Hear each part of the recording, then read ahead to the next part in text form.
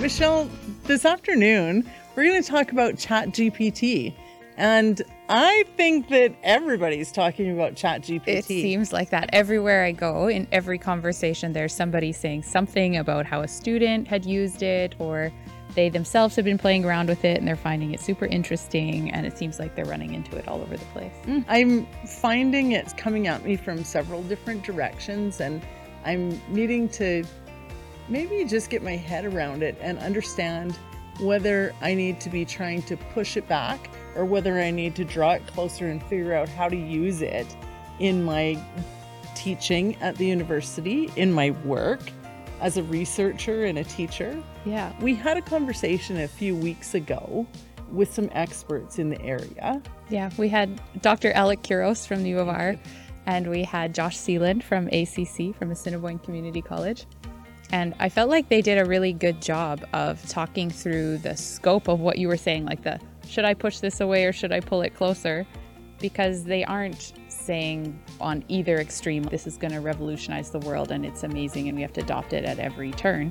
And they're not saying, this is terrible, shut it down. They're really nuanced in how they approached it. And I really liked that, I think. I also liked the after conversation, and I wished it was part of the podcast. Me too. Because they listed a bunch of different AI apps that I've tried out and that are really interesting. And maybe we could tag some of those in the put them podcast so that other people could. It's really useful. And it seems like on all my social media feeds too, everywhere there's always a new thing coming out. Like just a couple days ago, it was like, I can create your presentation for you, upload your paper or your book chapter or whatever you're presenting on, and AI will take the big pieces and generate a presentation for you. Like I have all these kinds of curiosities around this. Interesting. It seems to me like all the companies are coming out with an AI tool. Like I'm noticing that on my social media as well. Like each of the social media platforms has an AI tool now. Yeah, and there's concerns around it too. I had shared that piece about the presentation one, and a colleague was like, yeah, but who owns that data then? Or where does that go? Where does it get stored? And so I think I think there was some of that in our conversation too. So the listeners will hear a little bit about that too. And just like this semester, like in the winter semester, we've had several examples on campus of students who used it in their final assignment. We're learning more and more about it. To begin with, I was worried that we would never know if they had used ChatGPT or not. Yeah. And now I know that ChatGPT saves everything that it's written, and you can ask ChatGPT about it. Yes. Yeah, I didn't know that either until recently. But it makes sense, right? It's a learning tool, or it's learning as it goes. So of course it's saving and learning as it goes. I hadn't connected those dots that it would remember what it had generated for students. Yeah.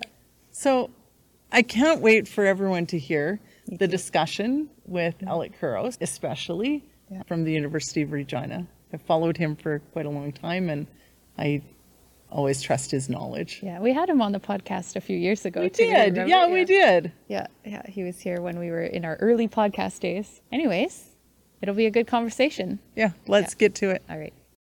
ChatGPT listed 3 episodes, and I searched later, and these episodes did exist, but totally fabricated the quotes. And they were really compelling quotes, and they would have been excellent if they were real. That process, I think, fact checking, we have to remember that ChatGPT isn't a knowledge model, it's a language model. So it's good at writing things, not necessarily good at fact checking things. As we do this on a larger scale, like more and more of us are learning the use of something like AI for generating lesson plans or for generating a syllabus or whatever the case is. If we do this on a large scale, are we going to lose some of our individuality or some of the things that make us us? Having artificial intelligence provide practice questions and explain things in different ways, whether it's metaphors, however a learner might best respond to, I think that's a great use of it.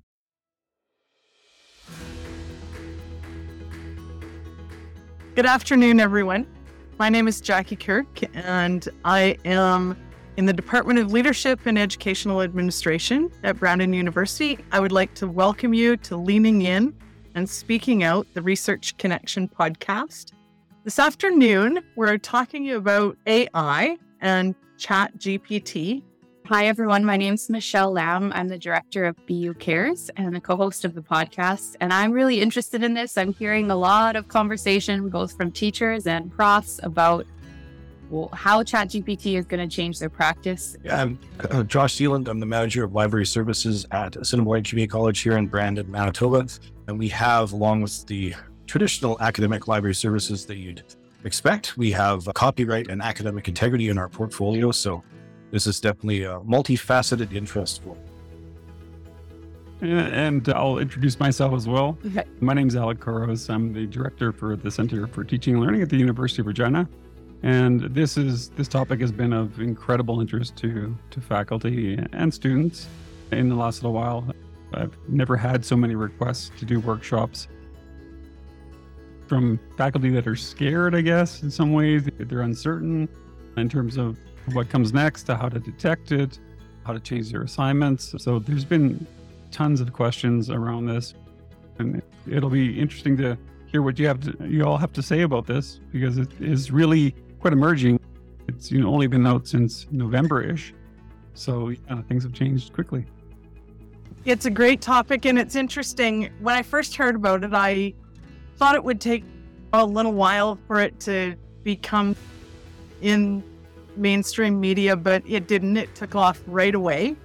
And so I'm interested in hearing what both of you are thinking about it. I've tried it out a little bit in my classroom and talked with students about it. So the first question, AI and ChatGPT has teachers ruffled up, and especially at the university, we heard lots of sort of discomfort with the possibility that students would be able to use it. Is this the end of the classic essay as our way to evaluate students? And is that a bad thing? I often wonder if we use too much text-based evaluation, especially in the university level, like in the grad level especially. I can start with that one. Yeah, it's a tough question. Obviously, the essay has been, it's the one reliable assignment that most faculty members can lean on any single time. There's always room for an essay in a course or multiple essays. But I think it's not necessarily the end of the essay, but end of the essay in the way that we've been doing them, in terms of essentially assigning topics, letting students get at it, and then just forgetting about the entire process. The process of writing will be much more important in the coming years for sure. The process of transparency in that writing is going to be really important as well.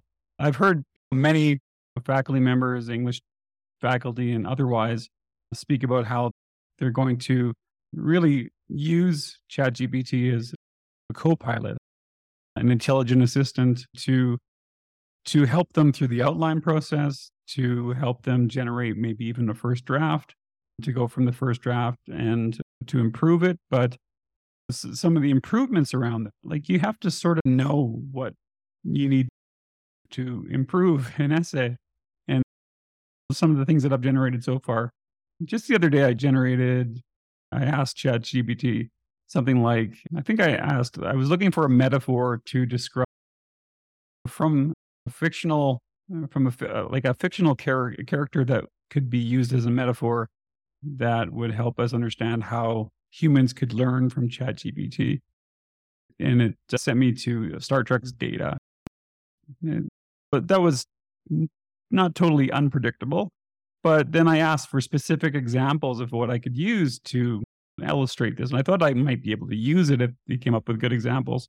So ChatGPT listed 3 episodes, and I searched later, and these episodes did exist, but totally fabricated the quotes in terms of what data said. And they were really compelling quotes, and they would have been excellent if they were real. That process, I think that fact checking, we have to remember that ChatGPT isn't a knowledge model, it's a language model. So it's good at writing things, it's not necessarily good at fact checking things. And so there's lots of room for the intellect. There's lots of room for imagination and creativity. So is this different than using Qualtrics, SPSS, a calculator? Anything else that we've used in the assistance of research and writing, is it much different? I think that's the question that we have to ask. Thank you. Josh, would you like to add to that? Sure. Yeah. I think part of the fear from this comes from how it's brought to people's attention in online media, much the same as we saw in 2000 when the buzz was all the students are going to cheat. You better buy our e-proctoring software, which as it turns out didn't work and came with a 7-figure price tag for some of the institutions. So if that's the first time somebody's heard of it, combining that with things like it's the end of the essay, it's the long overdue nail in the coffin of post-secondary ed, it's the end of capitalism. When you hear it framed that way, of course, you're going to react badly. But coming out from the library field, we've seen information literacy evolve into digital literacy over the past 20 to 30 years, as far as being able to locate, evaluate, and use information. This kind of artificial intelligence seems to help with locating some information and maybe using it, but not as much with evaluating it. And the other question about the essay specifically has been asked in academic integrity circles for years now in regards to things like rephrasing sites and then contract cheating services like Chegg, and even things like Grammarly. In the context of academic misconduct, something like these tools can be spotted by what we call the academic judgment of instructors who know their students' writing, especially at a college like ours when our big classes have about 30 students in them. And that's been the same for quite a while now. And we've seen here at ACC, when students do what we call a discovery interview, if an instructor does think that some misconduct has taken place, the instructor can recognize that's not their writing, and that's not really the point where it comes from. So we try to focus on the behavior, not the platform, because they do come and go. Will we be talking about ChatGPT in 6 months? Definitely not GPT-3, probably 4, but these platforms will come and go. It's that behavior and how people use them. That's always the problem for us. But other red flags as far as misconduct from using these types of technologies have been sterile content, but that could just be a case of garbage in, garbage out, as they say, with more of a reflection of the person that's using this as a tool.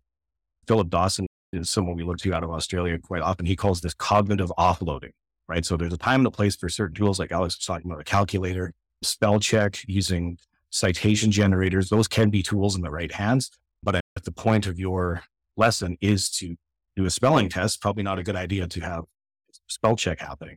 So that's something we keep in mind with these types of technologies. And then lastly, like the misuse of these tools, I think really highlights the transformational versus transactional mindset that we often see as a problem in higher ed. People just trying to finish an essay, not wrestle with the topic and engage in what could be deep reading, thinking, and writing.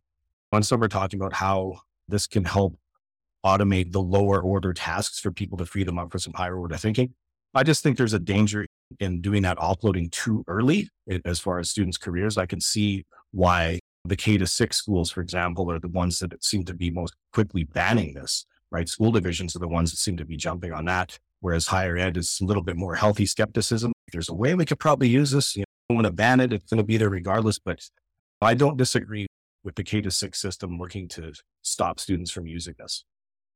I was talking with someone who was wrestling with some of the same things, and they were saying, I'm just going to have my students write reflective essays. So I went and I put in a prompt, write a reflective essay about teaching in grade 6. And it totally made up a story about being in grade 6. It was like, it felt real. So that idea of like knowing your students' writing can be difficult if your students have been using this from the ground up, right? You might not have a good sense of what their writing is. But I like that idea of paying more attention to the process and not just the outcome. And I think that's really a good place to anchor ourselves.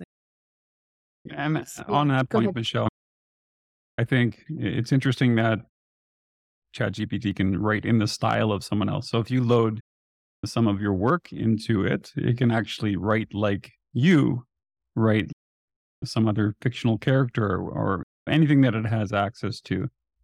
So that's, so the reflective essays, whatever you put into it, they can reflect on those experiences. Like, I think that was the sort of the thing, right? If you want to know your students are teaching, then using something contextual, it has to be from Regina, it has to be from your perspective. So there'll be things like that. So that even that is something we can't really rely on anymore. That's out the window. That's one last trick that we can think about. So really, I think that the urgency to get to a much more transparent and open and process-oriented writing process pedagogy, I think, is going to be really important.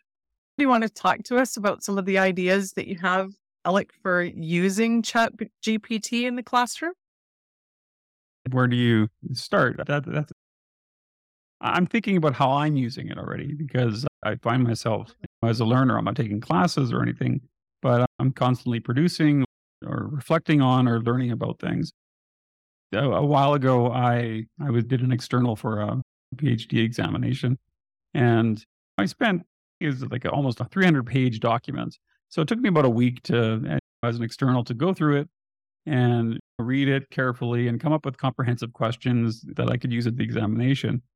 And then this was like when ChatGPT was first out, it actually accepted a little bit more input than it did. So I took big chunks of it, dropped it in there, and the comprehensive questions that I asked it to generate were much better than mine, which was really kind of sad. But I was thinking of that. I don't have to do this as an examiner. I could do this as a student. So I could upload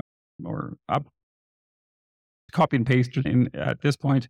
I'm sure there's going to be other services that you can upload documents. I think there are already, and have it critique or help me improve my essay. Not necessarily rewrite it, but certainly have it improve it. And I think the writing process is really important. But how often can we actually do that with a teacher? I think it's very difficult to go to a teacher and say, help me with this essay to improve it, to do this better.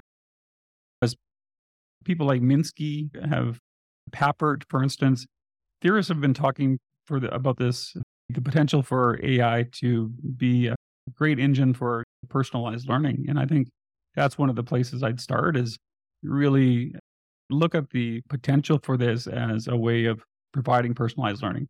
I went to a high school just when this came out. I think it was a week old, and we were doing mock interviews. They invited people from the community to help high school students prepare for job interviews.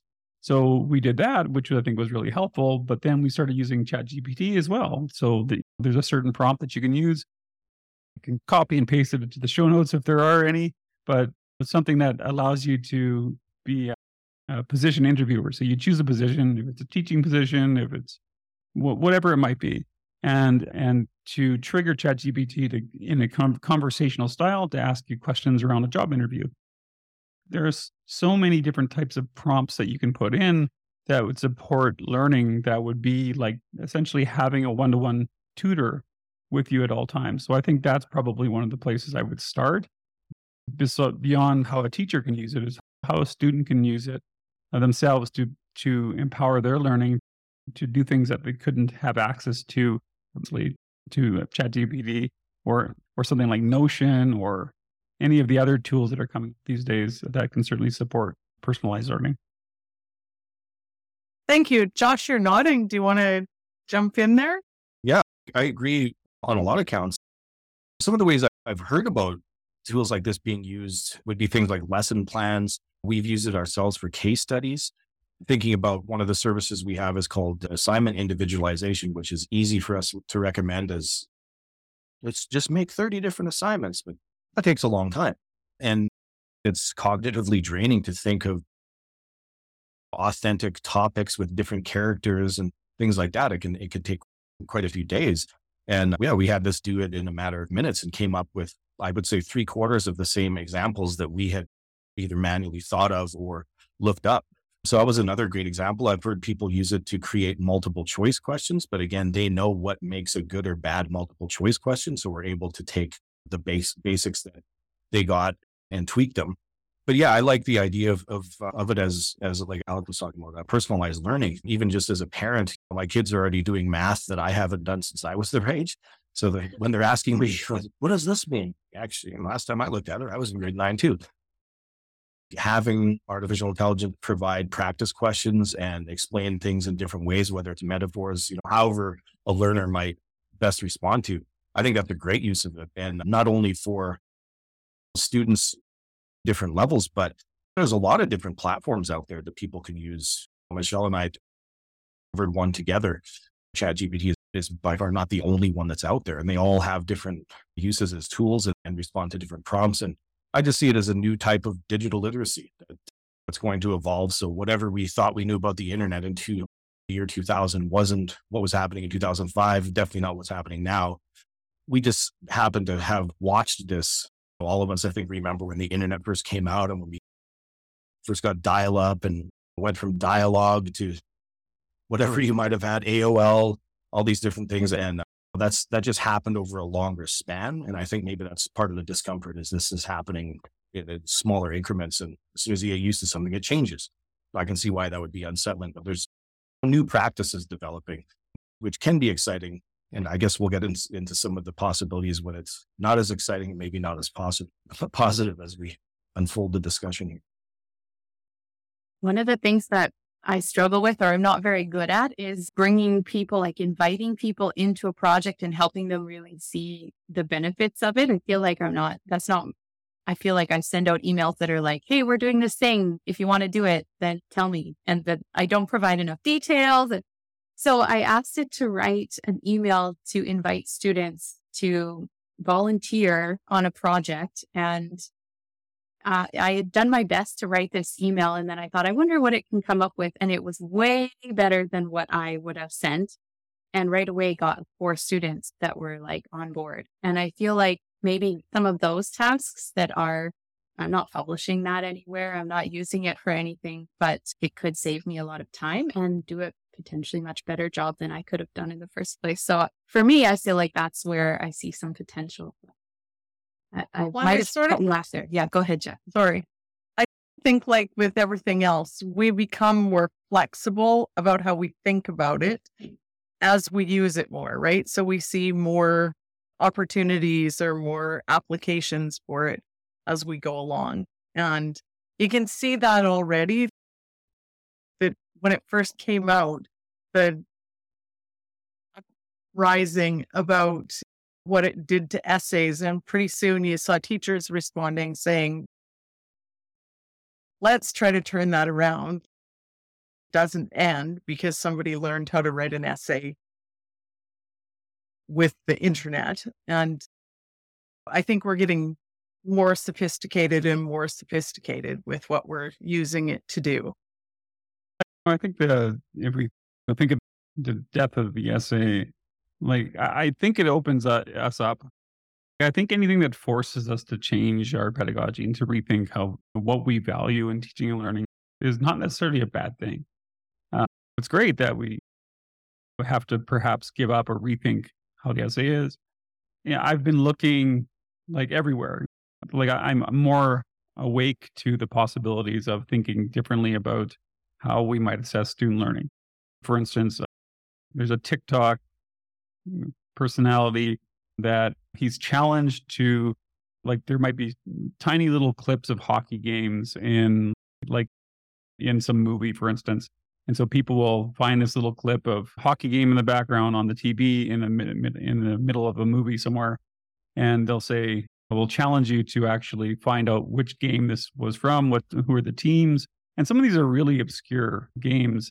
And it's interesting because he shows his work. Like he goes on TikTok and he says, okay, this one was a difficult one, but this is what I found out in 1974. There were these 2 teams in the league and they wore this jersey and this had to be this particular game. Like it's just showing the mental process, like the really deep process of learning something and then demonstrating how you know these things. And I think focusing on those types of skills, like really going into deeply difficult questions and then demonstrating how you thought through a problem and making that incredibly visual and apparent to everyone, because the essay is a black box. Like you can see what it ended up being, but you don't know if the student really struggled with it, if they had a difficulty doing the essay, how much support they did, how it used. So like we don't really know much about their learning. We just know about a bit of the product, and we can assess the product, but we can't assess the learning process for the most part, unless we're really hands in and working alongside students. So I think just looking around us and thinking, what are the possibilities of having tools like this, and how will they push us to think differently about the things that we've assessed in the past? another possibility, there's this huge area of prompt engineering. Like, this is a term that you may have heard at this point, but prompt engineering is something it's been used around in these types of natural language processing models.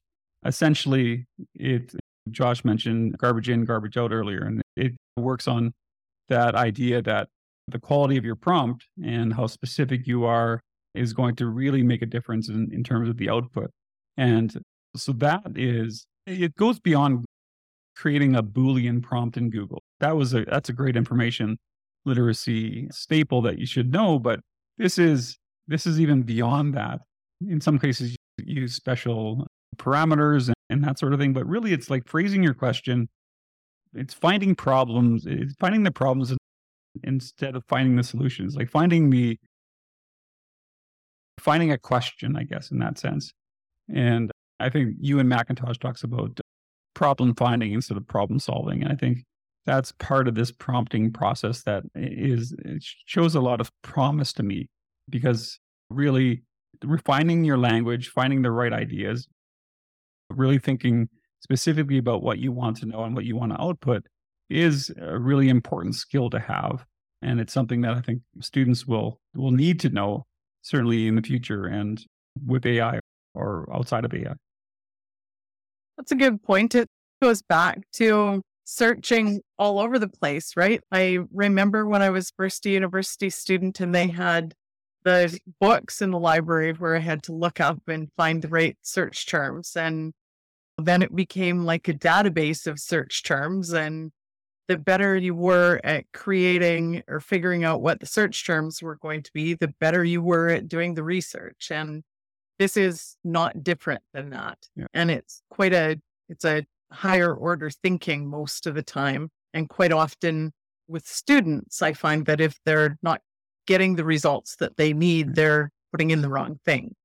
And maybe it becomes part of that, has to enter as part of the curriculum, that they need to learn how to use the tools.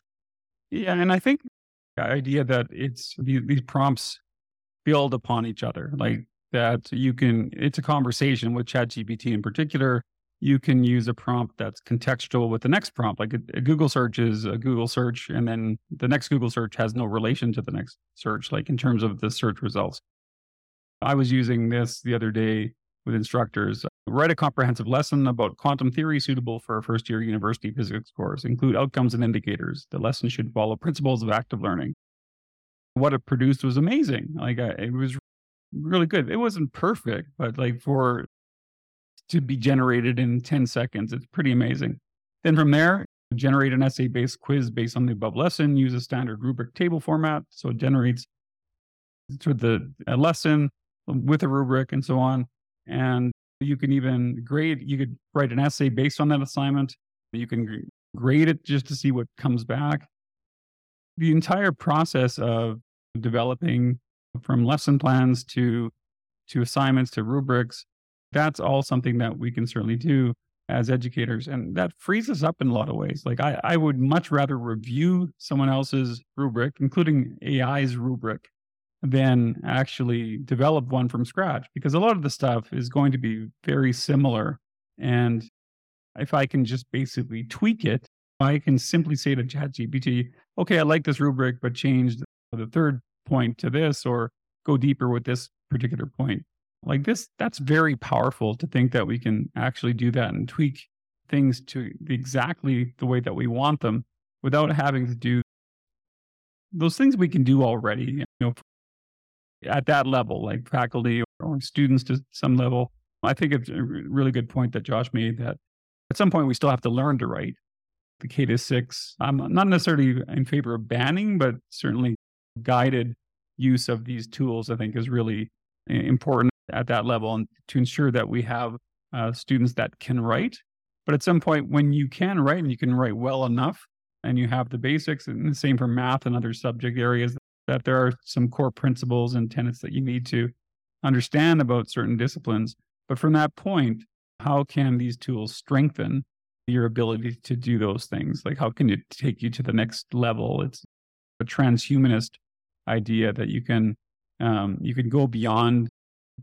You can certainly improve incrementally over time, but with practice, but with some support, you can become even a stronger writer. And so what if ChatGPT or other AI can support that process a little bit? I think everyone's going to have this ability.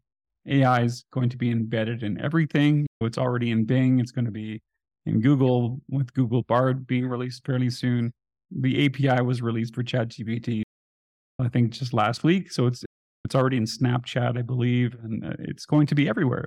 There's no escaping this. It's not going to be, if we ban ChatGPT, we're banning every product out there or some other form of generative AI. As we do this on a larger scale, like more and more of us are learning the use of something like AI for generating lesson plans or for generating a syllabus or whatever the case is.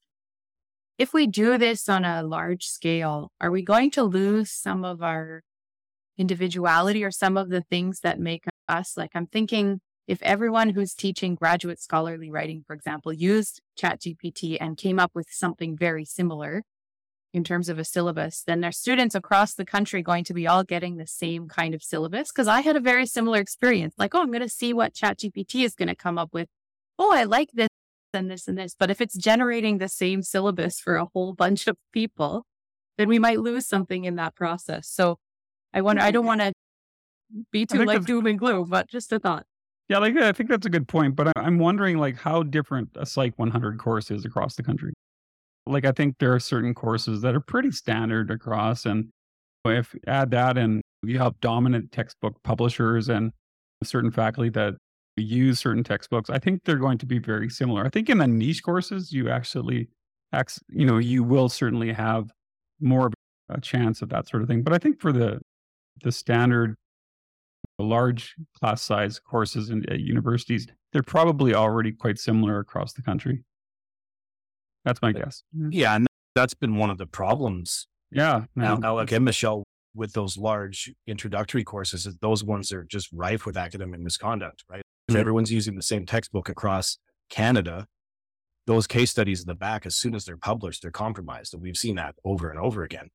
So the same methods that we had looked at and the same catalyst that we had hoped something like contract cheating was to look at redesigning classes like that. I mean, if people missed the boat in 2019 and 20 with that, here's yet another example of why that should be changed. Because otherwise, you're basically setting students up for failure, whether it's lack of creativity or just the answer can be either Googled or in this case, ChatGPT. But we're looking at this in one context. And at the risk of sounding like a traditionalist, I would say creative writing and other art has an important place in a lot of different cultures. And looking at it in that regard, it's not necessarily we want more content or we're looking to refine a business. I think there's an important place for creative writing and other types of art. And as Alec mentioned, these large language models have been around for a while and people have been asking questions about them or referring to them as a stochastic parrots, which makes me laugh. And I'd say as a music fan and someone who's played in bands, I'll compare the content that can be created by artificial intelligence with what I'd call the sterility of digitally corrected product, which is created by producers and performed by actors, rather than some kids who are obsessed with a certain type of music, hammering out a bunch of songs in a garage or basement and then playing a local community center. I do think there is some part of our creative impulse which might atrophy if everyone does end up relying on the same thing and not using it as a tool anymore, but letting, the tail wag the dog, so to speak. Yeah, I think you're right, Josh. And I think, Alec, when you were talking about that, I was thinking about your example, or Michelle, when you were asking, I suppose, I was thinking about your example of the rubric. And I was thinking, yeah, there are some really common things that if it was scholarly writing or the class that I'm teaching right now is a educational leadership class. There's some pretty standard things that I think most people across Canada would have on their rubrics or have in their outcomes for that class. But then I think some of the tweaks that I would make after it comes down is where you would get my personal style. And I think the same thing with thing that it's generating. I think it's human to push back at something that's being generated automatically for you. Yeah. And if you're a subject matter expert, you're going to bring in certain theories or scholars or into your work. There's certainly that individualization or the originality of those instructional materials and assessments is certainly something you can keep. It'll just give you a bit of a easier way to begin exercises like content development. I'm doing a keynote coming up, and so I thought, what if this gives me? I have what I've done in the past, but I thought if you can give me an outline, here's the description of the keynote. I want an outline. I was doing it in Bing, so I wanted actually resources and examples that I could use in certain parts or parts of the keynote. And it was good. I was really surprised as to how good it was. It was very formulaic, but it was very good that it gave me ideas that I had not thought of. And I think that allows me to grow because I would have otherwise done something very similar to what I know, but then it forces me, like it doesn't give me the answers, it gives me the idea of what I could cover. And then it pushes me into a place where I have to learn more about the area that it's expressed in the outline. It doesn't do all the work for me, but it gave me enough of an outline to force me to step outside of what I know already and move into what I need to know. But I didn't have to spend hours and hours trying to come up with an outline, which would probably be exactly what I've done before. So I think it does have great potential for moving learners and students and myself, and others, academics outside of what we know already, and because it's very difficult and time consuming to grow and to grow as a learner or as an academic.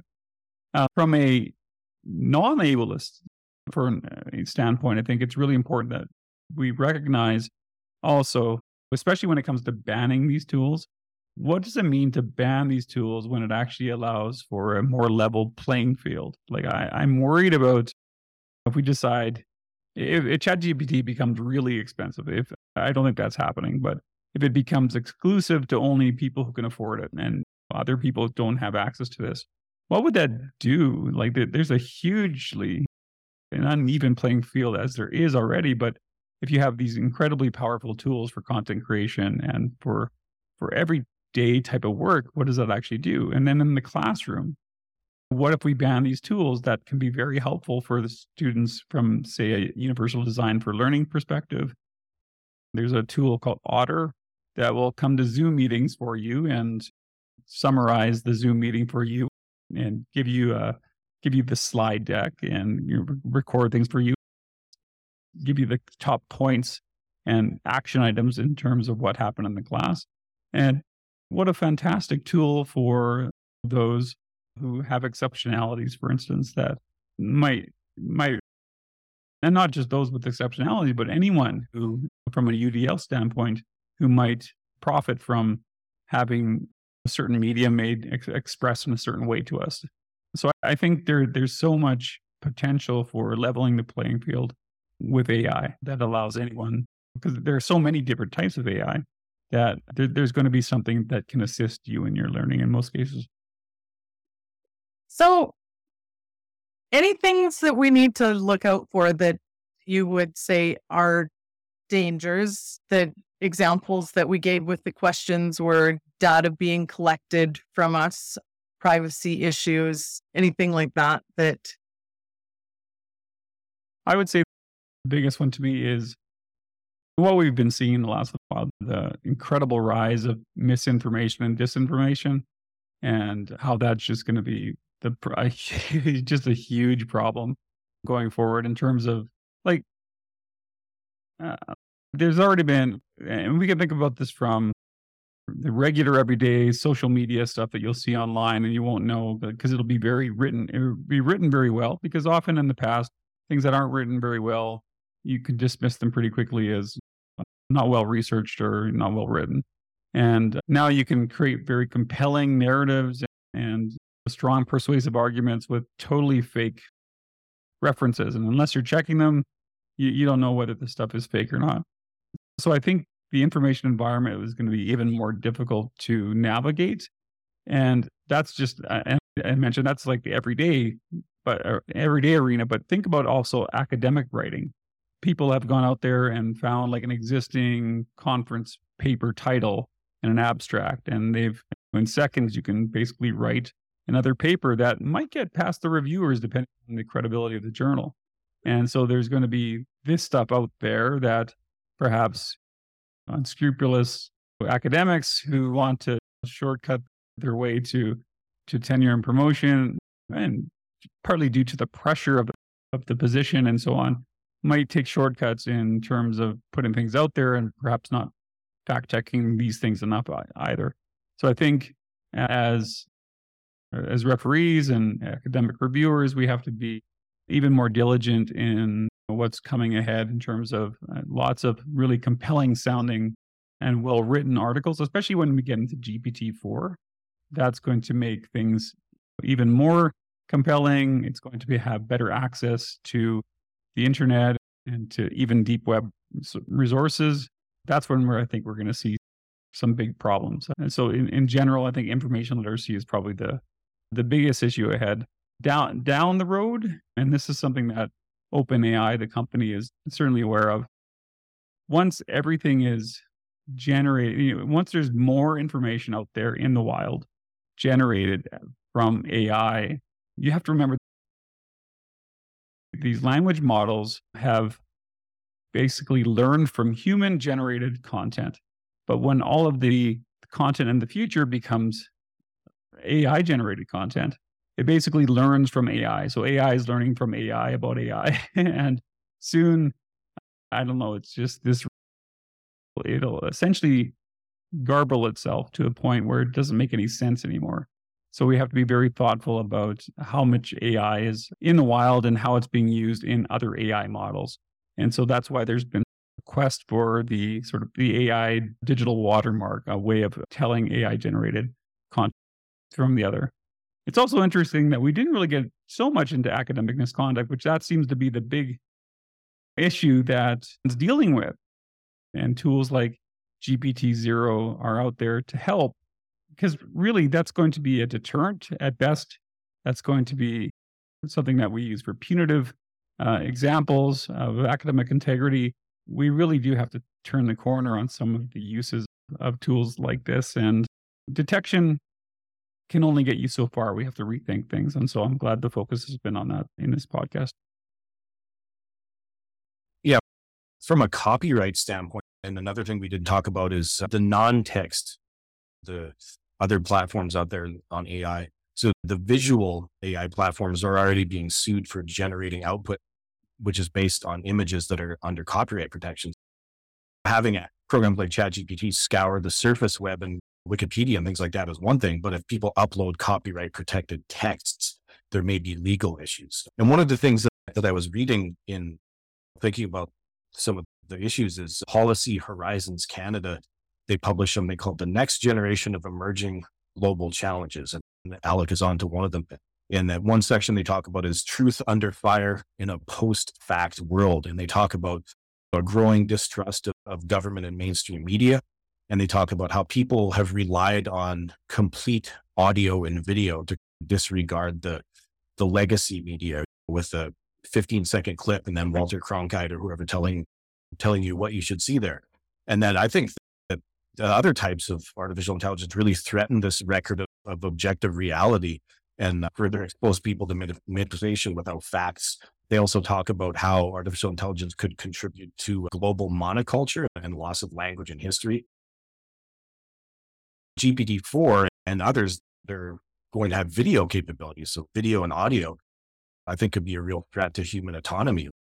who controls technology that can make a video that looks and sounds something like a person saying something. It sounds neat or cool until it gets involved in a grandparent scam, which it has, right? So any little audio clip of a person that's out there is apparently enough to program a ne'er-do-well to then not call grandma or grandpa and say, "Yeah, I'm in trouble," or "I'm a friend of your grandson." It now sounds like them and can carry on a whole conversation. It's just targeting really vulnerable people. So when people start denying what is real, wondering if something's a deep fake and did I vote for a person or an artificial intelligence video, I think that's pretty unsettling outside of the a pretty limited context of what, fairly people who are well along in their careers, highly educated in certain areas can think of using it as a tool. But I think the larger scope, there's people that see a lot of this as just commodity and product and content that's being created and don't really have an interest in